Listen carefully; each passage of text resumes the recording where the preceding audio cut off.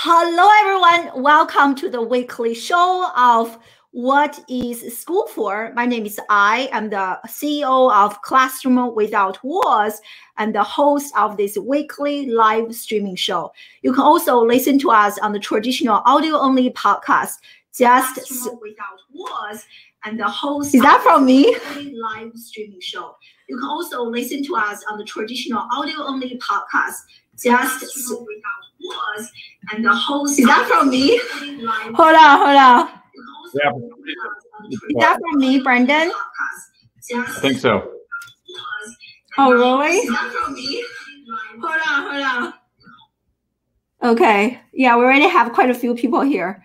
Okay, I opened quite a few different windows. Yes.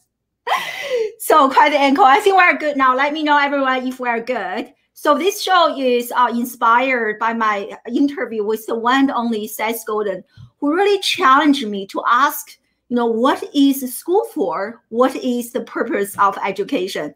So on this show, I interview education leaders, teachers, students, parents, entrepreneurs, business leaders to come here to discuss, debate, and disrupt education. Our goal is to future-proof the next generation. Today, I am extremely excited and honored to really interview Brendan Bastide.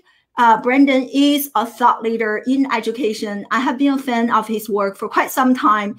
And to get prepared for this interview, I was binge reading all of his articles on Forbes, and I learned so much from him. And every single article is so insightful and thought-provoking. Everyone join us live.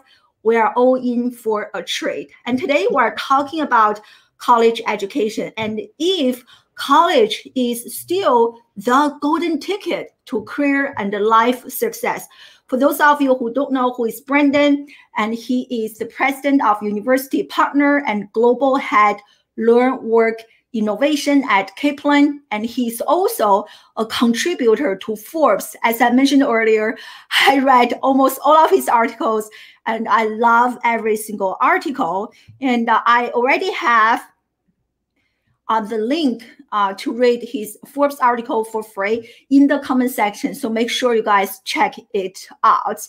And so you are going to walk away from today's interview with a much better understanding of the current state of art of higher education, and what are some of the problems, and what are the alternatives, and what do we need to do as young people and parents and educators if we truly want to future-proof our children and students, and so much more. So as always, a big shout out to StreamYard for being a sponsor of Classroom Without Walls. Over the last several years, I have tried so many different third-party tools to go live. StreamYard is my favorite. In the comment section, there's a link for you to check out StreamYard for free for 2 weeks. Definitely check it out. And we are live on Facebook, on LinkedIn, on YouTube, on Periscope, on Twitch. And let me know where you guys are joining us live from, social media-wise and geographically speaking. Without any further ado, Brendan, welcome to the show. Hey, thank you. It's good to meet you in person, and thanks for inviting me. I'm as excited as you are to chat, and thank you for the very kind introduction as well. Yeah, of course, I'm excited and also a little bit nervous. And every time I feel like you're still so smart, way smarter than me. So, but I promise everyone we're going to have a great conversation. So let's get started, Brendan. Today, we're really talking about college education and if college degree is still the golden ticket to career and life success. And as I mentioned earlier, you wrote so many articles on this topic. And one trend that I noticed is that there is a steady decline in college enrollment over the last 10 years. I actually taught in the classroom for almost 2 decades, and you wrote in so many of your articles, for example, nearly, and there's one article that I really love reading, that the importance of college has dropped for nearly 50%, 50. That's a lot, everyone.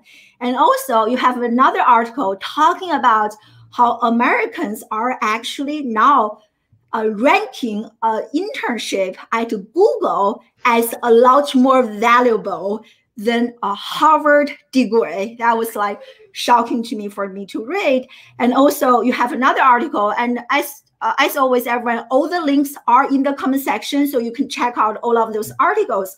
So here's another article. The numbers are shocking. I share the numbers with my husband. He was like, oh my God. So you said in this article that only 13% of US adults and 11% of C-level executives and 6% of college and university trustees, only this group of people actually strongly agree with the statement that about the work readiness of college graduates.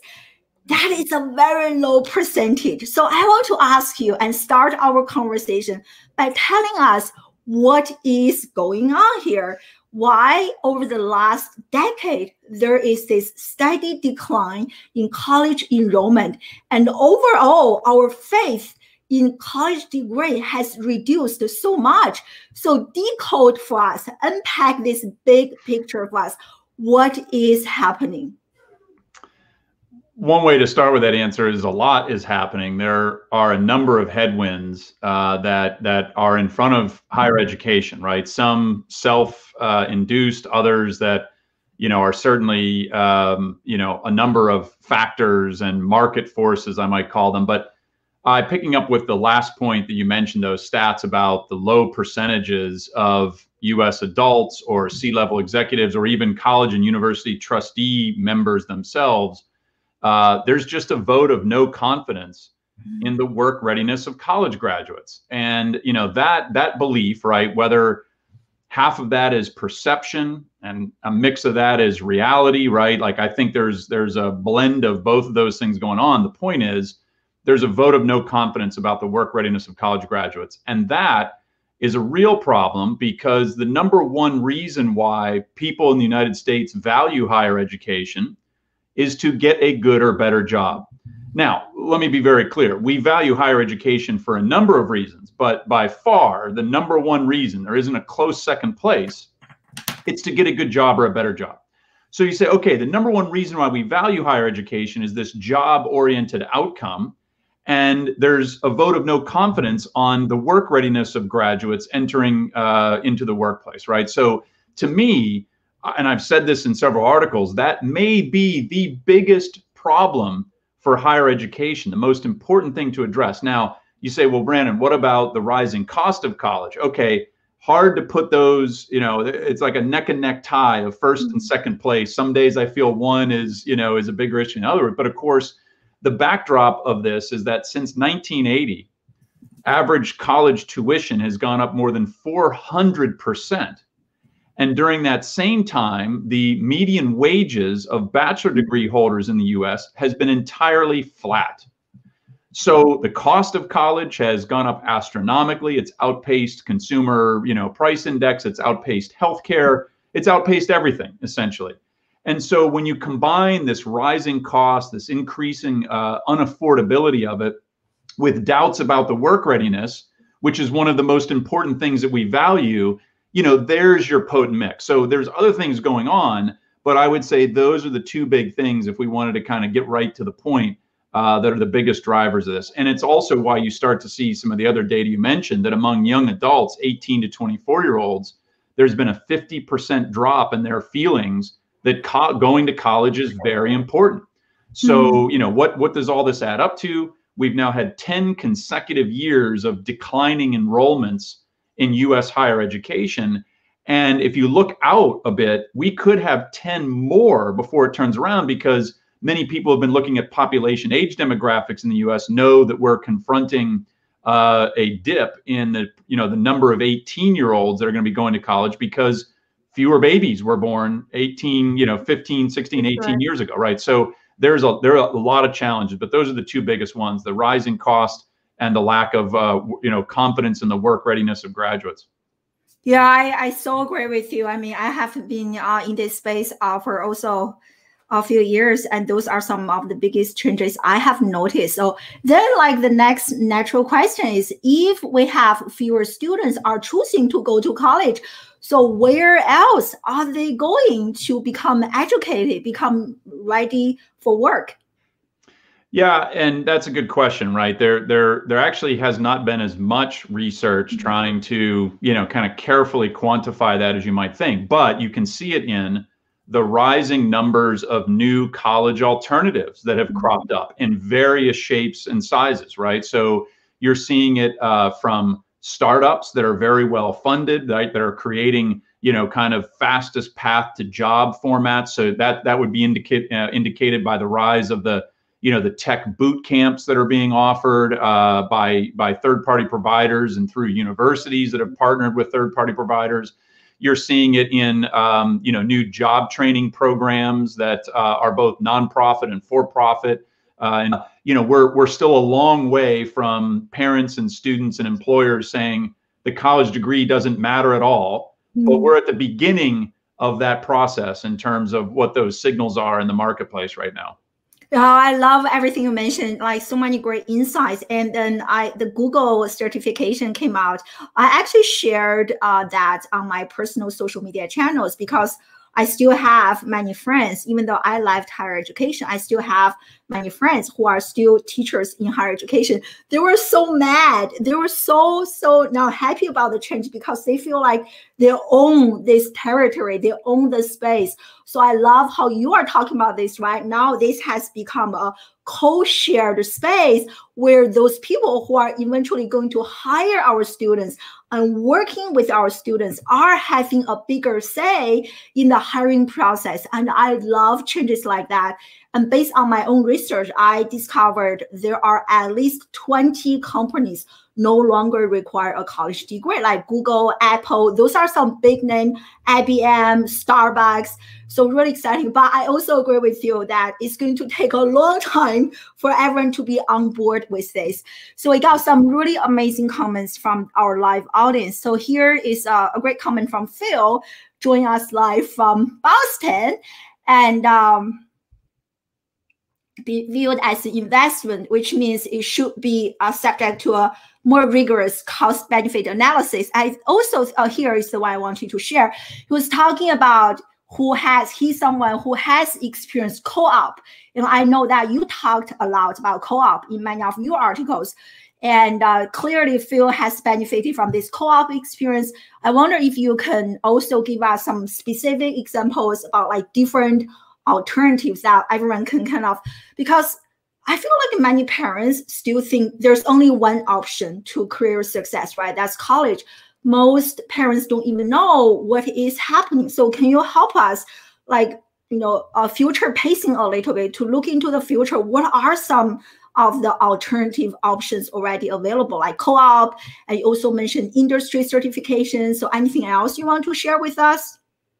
Yeah, sure. There's a few things that I'll touch on and follow up from Phil's comment and points. One is that there are all kinds of colleges and universities in the U.S. at all kinds of different price points that lead to a number of varied outcomes. So you can even look at data in a particular state, for example, where this data is available. You can look at an English graduate from one university in the state compared to an English graduate at another university in the state, and see income differentials for those graduates. And you say to yourself, wait a minute, these are English majors in the same state, and there's a differential outcome in their earnings, right? So here's the point. There are indeed differences in the return on investment calculation of various degrees and programs within those degrees. So one thing that I think is an empowering point to students and parents is that according to alumni, when you do studies, when asking them to rate the quality of their college experience,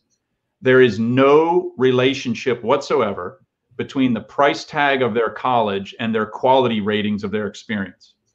Which is to say, right, that the price tag does not, if it's an expensive university, it does not necessarily mean that it was the highest quality. And it also doesn't mean that really an expensive university was poor quality. Certainly, yes, there are expensive universities that are well worth it. There are inexpensive universities that are not. But the point is, there's no relationship between price tag and that. So if you're still thinking about college, obviously, there are smarter ways for people to explore it. Get off of the idea that it has to be, a prestigious institution get off of the idea that more expensive equals better. Those things are just not true, right? When you play it on the data. Now, back to alternatives, you say, hey, if college graduates aren't work ready, what are the magic ingredients that get them work ready? And Phil mentioned one, which is a co-op or an internship, some sort of work integrated learning that they've done. And that could take place in high school, that could take place in college. But here's the interesting thing. Only a third of college graduates graduate from college having had a job or an internship during college where they were able to apply what they were learning in the classroom. So although it's happening for some, I mean, here's the point. 2/3 of college graduates are leaving college having had no work integrated learning experience. And so whether it's a co-op, an internship, another kind of, form of work, right? There's a lot of derivatives of that. And certainly apprenticeship is a topic that's been around for a long time. Apprenticeship is making a revival because it's now being extended into technical programs, IT, et cetera, right? So apprenticeship is growing here, it's growing globally. So there's a lot of alternatives, but I think the most important thing is to think about if I'm gonna, I'm in high school or I'm a parent of a high school child or going to college or a parent of a college student, the one of the most valuable things that we can do is make sure that students have work integrated learning opportunities as part of that experience. And the other thing that I would focus on is taking classes that require long-term projects. Yeah. And that's something that, you think sounds really simple, but again, only a third of college graduates report having done a class that took, required a project that took a semester or longer to complete.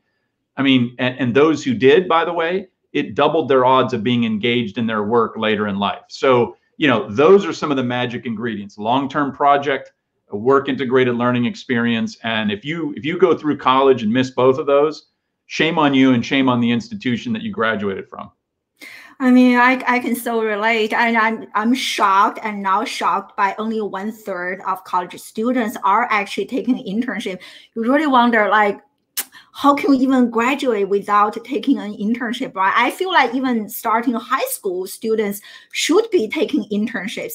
So I also want to follow up on what you mentioned, Brandon, is do you think college or high school are the only places for students to gain, work on long-term projects, to gain internship experiences? I ask this question because as someone as crazy as me, being very disruptive, I personally have met and worked with lots of students who are self-educated outside the traditional educational system, and homeschoolers, unschoolers, and they do all sorts of things, and they have even more skills and also very financially successful. So do you think going to college and going to high school are the only places for them to gain, as you say, triple threat, to become triple threat graduates?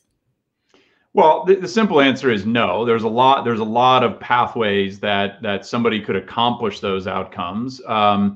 What we need to do, though, is make sure that those who are going through our high school system and our higher ed system, those are critical experiences that happen for all students, if not the vast majority, right? So, when I look at this landscape, right, I endorse a number of different pathways to success because, of course, there's, every one of us has a unique talent DNA, right? Just like our fingerprint, every human on the planet has a different fingerprint. We also have a different talent profile, right? And a different set of motivations that bring us to, excellence in whatever it is that we do. So, to say there's one pathway or there's a traditional pathway that everybody has to follow, that I think is a false narrative. But if you say, okay, forget about what it is, talk about the ingredients. Okay. So take us outside of this conversation or paradigm of high school or college. And I mentioned a couple of them, right? It's having an opportunity to connect the dots between things that you're learning and things that you're doing, right? So that's that work integrated learning thing. So it's not as simple as reading a book and, thinking about something from a theoretical perspective. That's very valuable. But how do you connect that to having done a hands-on project of some sort, having had to work with other people to accomplish that, having had to go back to the drawing board and iterate over time because you keep getting feedback, you do a trial and error process, right? the things I'm describing here sound like people's jobs. It's what people do in work. And this is true across the proverbial white collar to blue collar jobs, everything in between, right? We work on projects that last more than a split second, right? We're not taking pop quizzes all day as part of how we're measured. In fact, most of us never take a standardized test after we leave high school, right? And, you know, so you just say, okay, you know, where are we going wrong? So back to this, you know, learn and do combination. There's so many different ways to make those things connect. And then, you know, it's also, you know, I go back to the Latin root of the word education here, which translated means to lead out of.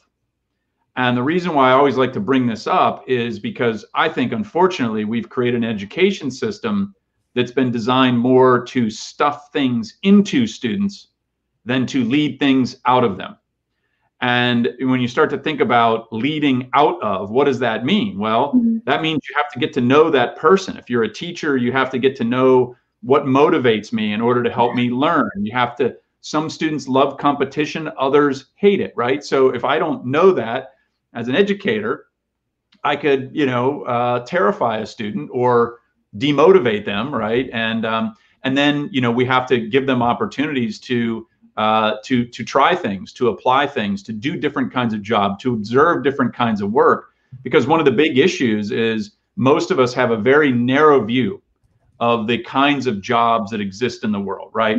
We might know what our parents did or do. We might know about Uncle Billy or whatever, right? Like, but if you were to sit down and say, write down the list of all the different jobs in the world, most of us would be stumped after 14 or 15. And of course, it's just this incredible diversity of work opportunities that exist. And we just don't spend a lot of time exploring those. And school, you could argue, takes us away from that. I'll make this simple point. Parents, very well intentioned over the last couple decades, have put so much emphasis on grades and test scores that they've actually, I've heard it, you know, parents saying, well, I don't want you to work, son or daughter, because you need to focus on getting good grades and, you know, a good test score. And so, you know, if we have the ability for you not to work, right, your job is school. And just think about that. Like, that sounds very well intentioned until you realize how important work experience is and work integrated learning is. You go, wait a minute, no. Whether you need to work or you don't, you know, you don't have to work, put that aside. There's great value. There's learning value in work. And we have de-emphasized that over multiple generations. In fact, this current generation of 18 to 24-year-olds is the least working generation in U.S. history.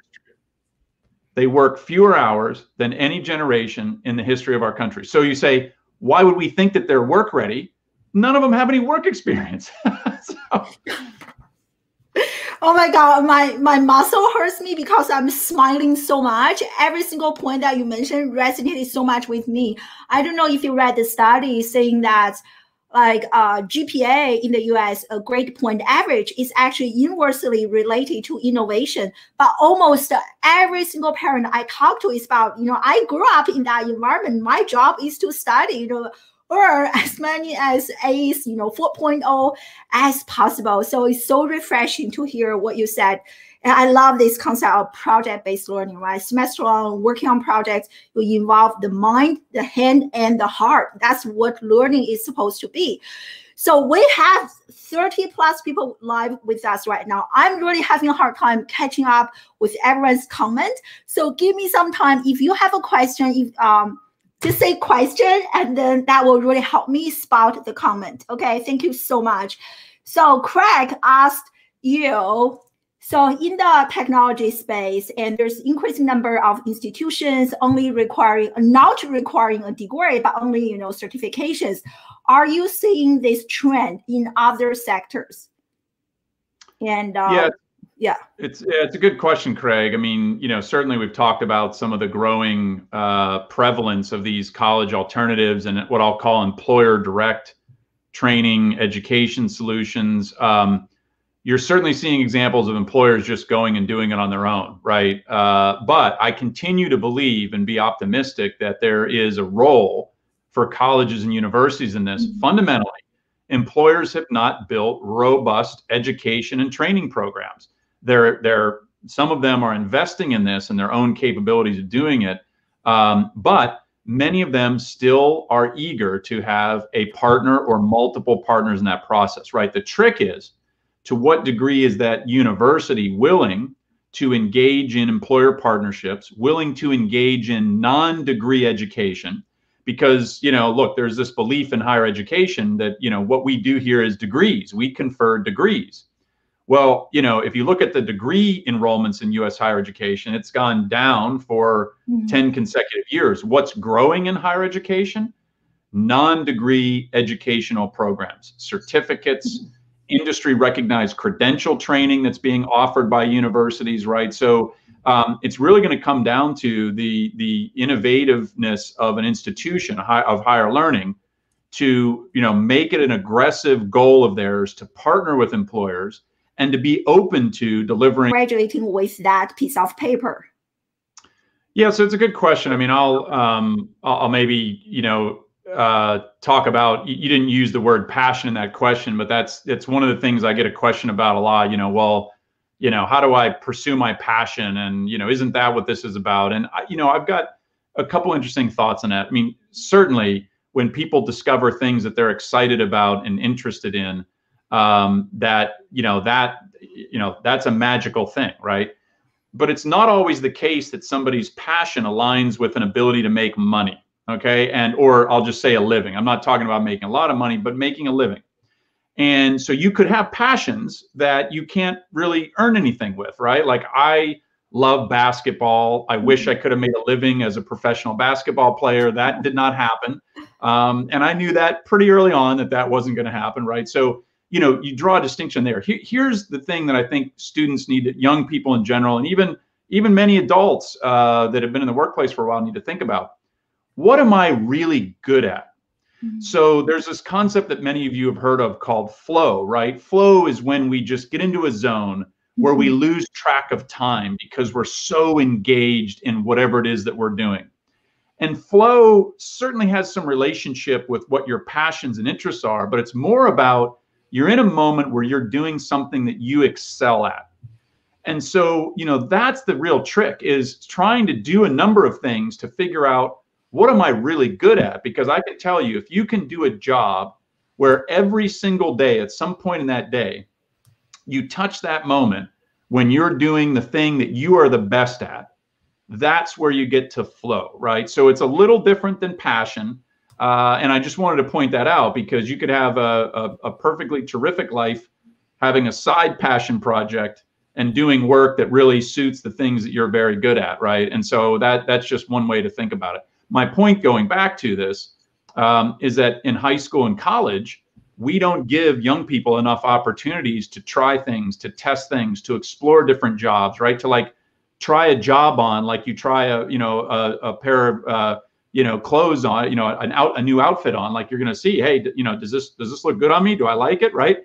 I mean, we need opportunities to try jobs on in different ways. And that can be done by talking with more people. There's a lot of kind of career exploration programs that are, starting to come online these days, doing job shadows, right? Thinking about internships. I mean, there's a lot of ways to do this. We just need to take more time and carve out more time in the school day to make sure those things are happening. Yeah, I totally agree. Thank you for answering that question. By the way, Pooja is only 18, going to college. I hope that answer is helpful for you. So I was trying to read this long question and comment from Dan. Thank you for joining us live in Maryland, and actually my husband. So he said it's a great comment. He said that many countries provide government subsidized education. And he said that the fundamental philosophy is that an educational workforce is beneficial for the state. And many situations, the fact that in the US is like tuition research driven. So I so agree. I came from Research One University of Syracuse and University of Maryland. So the question he's asking you is, Brandon, should we start incentivizing and normalizing the experience-based education with more government funding? Well, it's a good question. I mean, we've got levers at the federal level and the state level in terms of incentives, or you could think of it as penalties for how to motivate or penalize our our K-12 systems and colleges and universities. I would say, the things I've already talked about is where I would go with this answer. What is our education system falling short on? It's falling short on students having opportunities to do project-based learning and long-term projects. It's falling short on any kind of work integrated learning experiences. Those things get harder when you get below high school, right? So you say, well, middle school and elementary school kids can't really work. No, but they can do work simulated projects in school, right? And so, and we can do this in all subjects. People think about the STEM subjects like, oh yeah, you can build a robot, but you can do this in any subject. I was at one of the high-tech high schools on a visit, and these are, a group of schools that have just completely transformed education. I know you're familiar with them, but the day I was there, I was observing a Spanish class, okay? And they were doing a project-based learning exercise. Well, what does that look like in Spanish? Well, they had students in groups of 3 sitting at tables together, and their assignment was to come up with a postcard that they would mail home to their family on an imaginary vacation in a Latin American country. So the students, right, they had to think about, okay, well, where am I going to go on this imaginary vacation? Which country, right? I'm going to be in Costa Rica, whatever. One of them was designing the postcard. The others were trying to figure out, how do you say parasailing in Spanish, right? Because they were trying to describe what they were doing on this vacation. And I just sat there and I thought, if you can do this kind of project-based learning in Spanish class, right? Like we can do this in every subject. It just requires a little bit of imagination. And then what's fascinating though is that I was spending time with the teachers after this conversation, and I said, so how did you how did you get trained on project-based learning? Like, how did you get into this? Because most ed schools, haven't really put a big focus on this, at least not historically. And one of the teachers was like, well, she said, the first semester I did it, it wasn't, that easy. But she said, after the first semester, it just started to feel natural. And she's like, we built a core of other teachers and their ideas feed off of our, my ideas and so on and so forth. So yeah, it might have taken a semester to kind of get the feel for it, but it wasn't much more than that. And so back to that question, right? I do think there are ways to say, right, we're going to open up new funding mechanisms, or we're going to tie existing funding mechanisms to seeing improvements in the number of project-based learning, long-term, project work integrated learning activities that are happening in school. And here's a big one. This is going to sound a little controversial. In doing so, we're going to probably have to have some sort of partial moratorium on standardized testing. So this is an interesting point. About 5 years ago in the state of Texas, kids in grades 9 through 12 had to take about 20 standardized tests required. And recent legislation 2-3 years ago has dropped that down now to about 5 or 6, I believe. So I might be off on the numbers, but order of magnitude, right? They were previously required to take 3 to 4 times more standardized tests. They started to analyze it and realized that almost a quarter of all school days were spent on test prep or test taking. And so, look, I love accountability measures, right? But when you start to get to a place where a quarter of all the days of education and learning are tied to, to testing, and then to think about how, there's a little relationship between testing and success later in life, it's not a very strong one. And it also has bias in a lot of these tests, right? There's racial bias, there's cultural bias, there's a number of things. So I don't want to pick on tests right now. It's just a simple point that we put a lot of emphasis on tests and grades. And what we're going to have to do is de-emphasize those a little bit in order to make room for things like evaluating projects that students do. Well, that's more, subjective, but it's very valuable because that's mostly what happens in the workplace.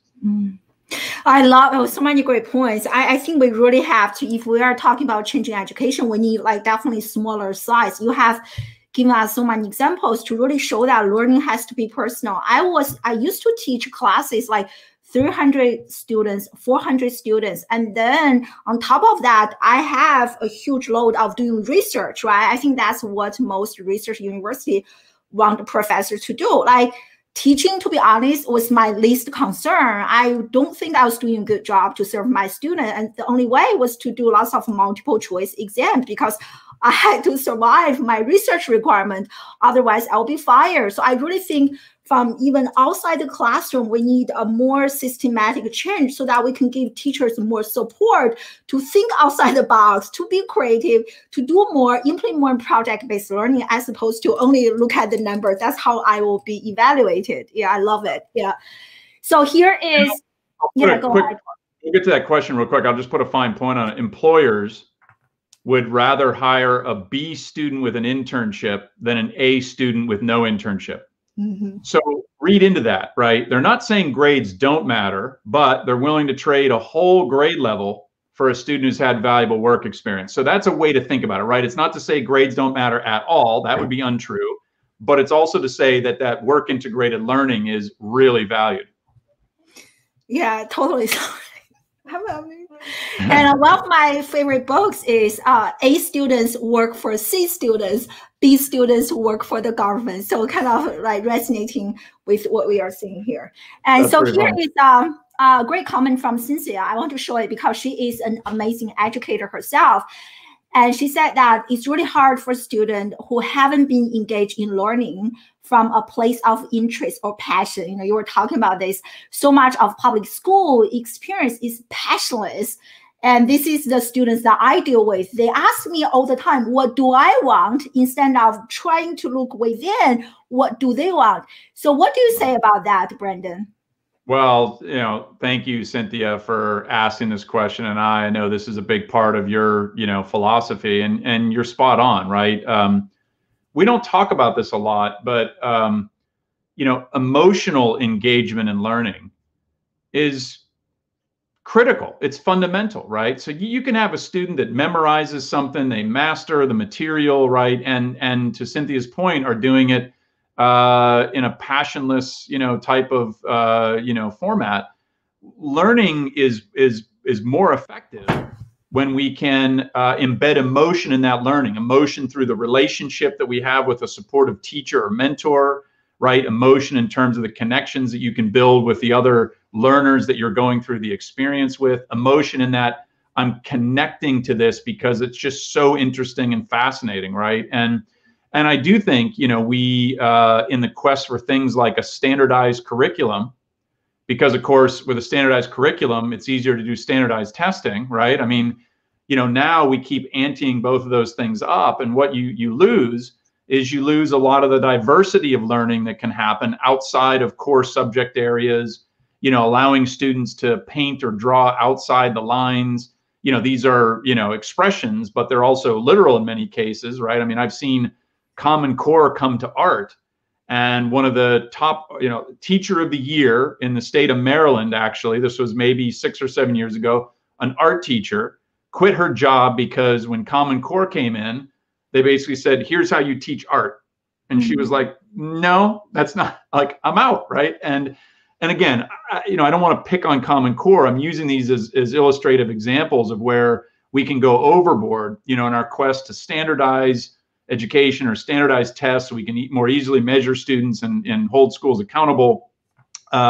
We lose sight of what this is fundamentally about at its core, which is trying to understand what makes an individual learner tick and then engaging them in that process. And I'll use another example. And, any of you who've been in classrooms as teachers, know this well. One of the schools I visited a couple of years ago was a first grade classroom that I was observing, and one of the teachers had little pods of like 4 or 5 students at a table. They were alternating different stations that they were working on, but at this one particular spot, she knew the kids really well, and she knew what they were excited about. So, little first grade Brandon, she would say, now Brandon, if you want to be an NBA basketball player someday, right, you're going to need to, and then she gave me a math problem that had something to do with basketball, right? And then, the next kid was interested in race cars. And so she's like, well, if you're excited about race cars, right? She knew what got them excited. and she gave them questions and examples that played off of that. Right now, that teacher had to know that teacher had to ask those questions of those kids to get to that point. But like, that is just a simple example of what makes learning come to life. It's about making an emotional connection to learning. We've lost sight of that in ways that are really troubling. Oh, amen. I remember this quote, right? People don't remember what you say, but they remember how you make them feel. Talking about the emotional connection, especially as a teacher. I think there are also lots of studies that have shown that when students have that emotional connection with the professor or teacher, they are more invested in learning. They are more likely to perform really well in those classes. Yeah. Here's a question. We have all those great questions. We won't be able to answer all of them, and we'll be wrapping this up in 10 minutes. Amira, and so she asks, how can employers get more savvy about their ROI on their talent? Oh, great question. Some of them are providing unique training during internships, but they fail retaining that person talent. Yeah. Well, I'll start with one of the points that you just left off on about, great teachers, right? What do great teachers do? They build relationships with their students. They get to know what makes each one of them motivated and tick differently. You know what's interesting? That's also what the best managers do. And so, there's a couple points I would make about this, employer training ROI. Some of it is indeed about the training and incentives. A lot of turnover in companies is about who your manager is. And this is, some of the most invaluable advice that comes from years of Gallup research. And I spent 7 years at Gallup, so I know this stuff very well. But, 70% of the variance for how you feel about your job is accounted for by who your manager is.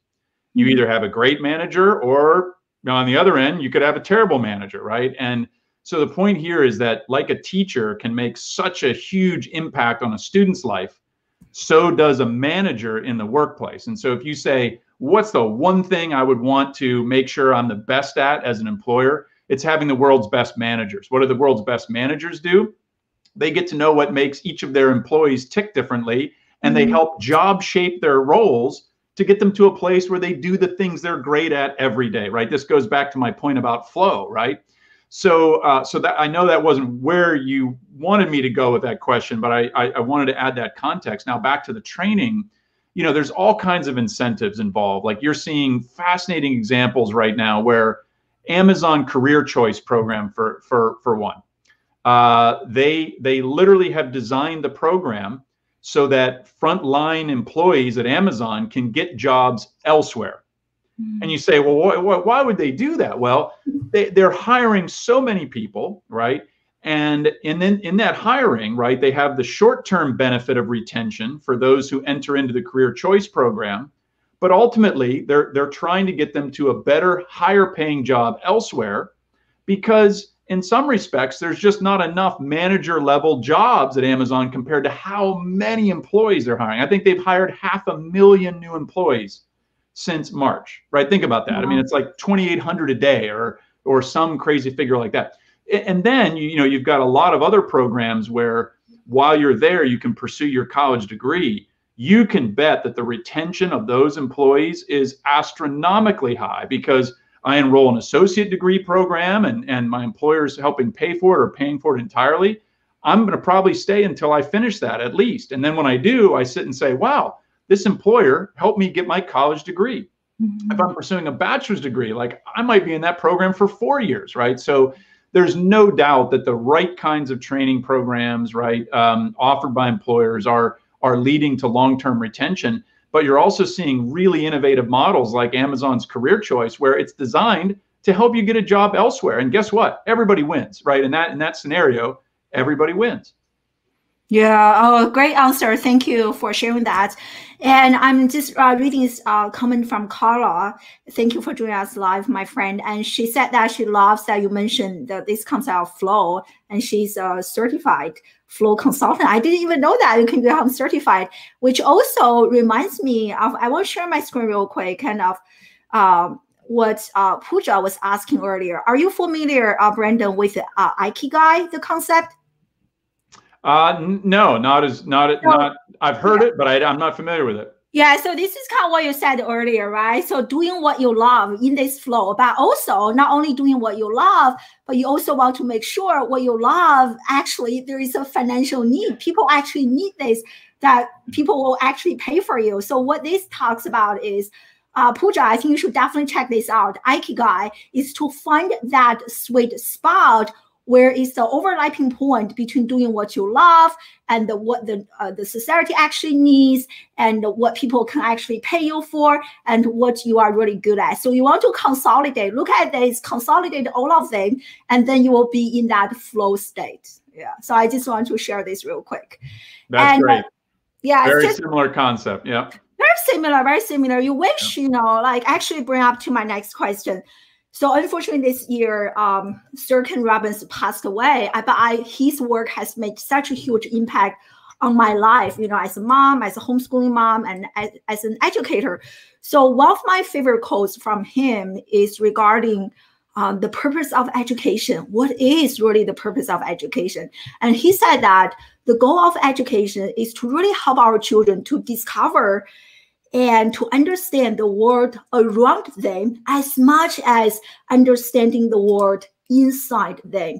So I feel like, this is my humble opinion. I feel like the current educational system is not doing a good job at really empowering our children to discover what is within them, their own passions and talents. Going back to this Ikigai, the flow, what you were talking about earlier. So I want to ask your perspective on this. So what do you think about the current education in terms of helping our children discover the outside society, the outside world, as well as this big universe within them?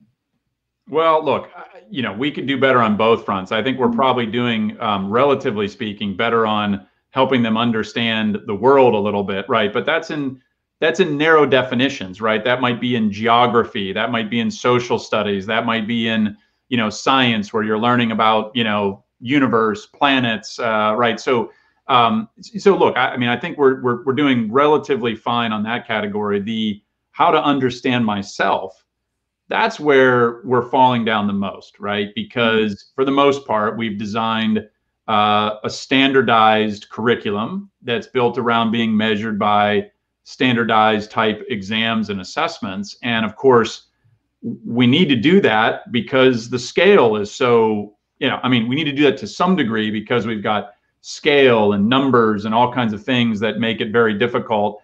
We also have lots of demands, right? Where people believe there's certain things that every kid should know. So, and we hold on to those, those beliefs about what people should know. Well, guess what? I'll say my one education regret, I took some foreign language in high school, but I never learned how to fluently speak a foreign language. Guess what? I'm not alone. Most Americans who went to school in the United States were exposed to foreign language, but never were able to speak it, right? And so you go, well, was that a waste? I don't think it was a waste, but here's my point, right? What we need to know now is very different than what a student needed to know 10 years ago, 20 years ago, 30 years ago. The new foreign language today is coding, right? The new foreign language today would be data science and data literacy. No one would have talked about data science and data literacy or coding 20 years ago. We were barely talking about coding 10 years ago, and we've really only been talking about data science and literacy for the last 4 or 5 years, right? And of course, curriculum just hasn't caught up with that. So, we need to have, it's a balance here of, sure, I think we're going to continue to have some sort of standardized educational content that we're going to want schools to teach, but we need to make more room for their own pursuits, right? So some of you are familiar with the concept of the 20% time in employers, where a lot of forward-thinking employers now give their employees 20% of their time to just explore projects, to work on something that they're interested in, right? That might have some potential. So I think we need to bring that to schools where one day of the week, right, 20% time is dedicated to a student's own pursuit of their interest. Now, it could be shepherded and guided by a teacher, so there's still a role. It could be done in groups of students where they have to work in teams. But I think, we should be able to carve out that precious time in school But gosh, you go to any superintendent or principal and say, hey, could you give me a day a week where kids could, and their heads will just explode, right? We need to help them with that. That's right. That's why actually how we do homeschooling. So we homeschool our children, and so they will actually use the morning time to do whatever curriculum, so that we have something to show to the homeschooling review committee. But in the afternoon, a big chunk of their time is to work on their passion project, whatever, selling stuff on eBay, work on their YouTube videos, all those things. So I agree. I think, if we have more autonomy to really implement this 20% principle, that would be really, really awesome. And I have one more question, and then we're going to share with our audience where people can learn more about you. So you have a very impressive and successful career, Brandon. And clearly you are very smart, very knowledgeable. So I want to ask you if you can reflect on your personal success. So what do you think are the specific hard and soft skills that you have developed along the way that really contributed to your success today? Those are always the toughest questions to answer, because the self-reflective moments they're difficult. They're really important, but they're difficult. I mean, I would say a couple things. I've been in the education world my entire career. I never thought that would be the case. Like if you had asked me in college, even where you thought, where do you think you'll be, Brandon? I wouldn't have said education. It doesn't surprise me that I've been in education because it's been such a major part of my life. But when I reflect on things that have been the most valuable to me, I barely remember the content in a lot of the classes I took. I remember some of it, right? I remember entirely the relationships and mentors that I've had. And many of them were teachers. They were incredible teachers who were mentors and guides to me. And for whatever reason, maybe it was my parents, maybe it was just an instinct I had, I always invested in those relationships from my end of things, right? So it's one thing to have a teacher tap a student on the shoulder and say, hey, and give them some help and guidance and, and kind of build a mentoring relationship. Mentees can, seek mentors as well. And I vividly remember in college, my junior year, I took a class with Joel Fleischman. And at the end of that class, I talked to Joel and I said, Joel, would you be my mentor? And, and I mean, to this day, Joel is my mentor. I've been, graduated from college more than 20 years. He still sends me books that he wants me to read. He still corrects my grammar and emails that I send him. But my point is that I don't know if that was just an instinct I had, if I got lucky, but those mentoring relationships were things that both parties have to invest in. You can't just expect teachers to do it. And, the student has to invest. And so, when I go back and think about where I feel like I got my greatest development, it was by learning from mentors and by observing people who I really admired, right? I really admired my parents, and there were things I didn't admire about them, but I took the qualities that I admired about them and I wanted to amplify that. And so, now you say, did somebody teach me those things? Yes, sort of. And then here's one final point. One of the things that I've used a lot in my career, I've been an entrepreneur, a multi-time entrepreneur. I've worked inside, well-known organizations like Gallup and Kaplan and very entrepreneurial roles within those organizations. And, I've been involved in research and, education and other things. Communication, writing, these were things that I feel like I had some natural ability for, but I was not a very good writer in college. And I'll just leave everybody with this last story. Back to Joel. This is my junior year in college, mind you. And every week we had to turn in a 10-page paper. So it was a heavily writing intensive course. And he took the first 30 minutes of every class to go through grammatical errors in people's papers. Wow. And he would always start with the one paper with the most errors and then go through the deck. Well, he never read the names of the students, but my paper was always the first one, right? And I mean, I just red ink. This is back in the day when you get red ink on your paper, you weren't actually like, turning it in a digital fashion. And, it wasn't a class on writing. It was a class on nonprofit law and philanthropy. But he insisted that his students become better writers. And over time, I started writing more and writing more and writing more. Well, now, I mean, I'm not a writer as my profession, but I published 30 some articles this year. And it's a major part of what has helped me become successful. But if you had said, Brandon, are you a great writer my sophomore year in college? I would have said, no. Junior year, I would have said, well, I'm getting there, but Joel doesn't think so. And so it's those are some of the things I reflect on, but it's still a journey. I mean, part of the fun I have is that I feel like I'm still learning and developing and growing, even though I'm 43 years old. A true lifelong learner. And thank you for sharing that really incredible story. And you are amazing, like a writer. I was binge reading like nonstop all of your Forbes article. Like each of them is so good. Everyone should read it. And, the link is in the comment section. Yeah, I love it. Lifelong learner. Yeah, great. So share with us, where can people learn more about you? I have been sharing your LinkedIn, but are there any other additional channels that people can connect with you?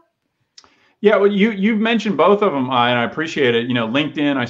I spend most of my time on LinkedIn. I'm not a big Twitter guy.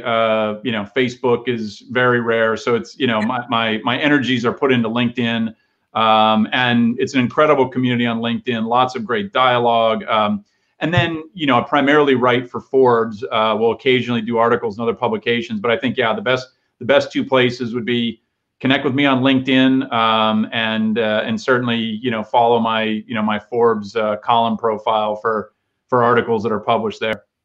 Yeah, all of those articles are about education. If you are a parent or educator, you should definitely check out all of those articles. Each of them is just like so good. Yeah. But anyway, thank you so much for spending an hour and 4 minutes with us, Brandon. I know you are super busy and you had no idea how much this means to me and how excited I was. And thank you so much, everyone, for joining us live from all over the globe. I just see that Pooja is inspired by you to disrupt education in India. So yeah, go for it, right? Go for it. Yep. Tell you who, right? So yeah, thank you for joining us live from all over the globe. I really appreciate you guys. And this will be the last show of this entire year. So thank you for spending the entire year with me on What is School For. So I will resume the show again after the holiday next year in January. So stay in touch with me, and happy holidays, everyone. And thank you so much. Make sure you guys check out and follow Brandon. Bye, everyone. Thank you, Have a great holiday. Bye-bye, everybody. Bye.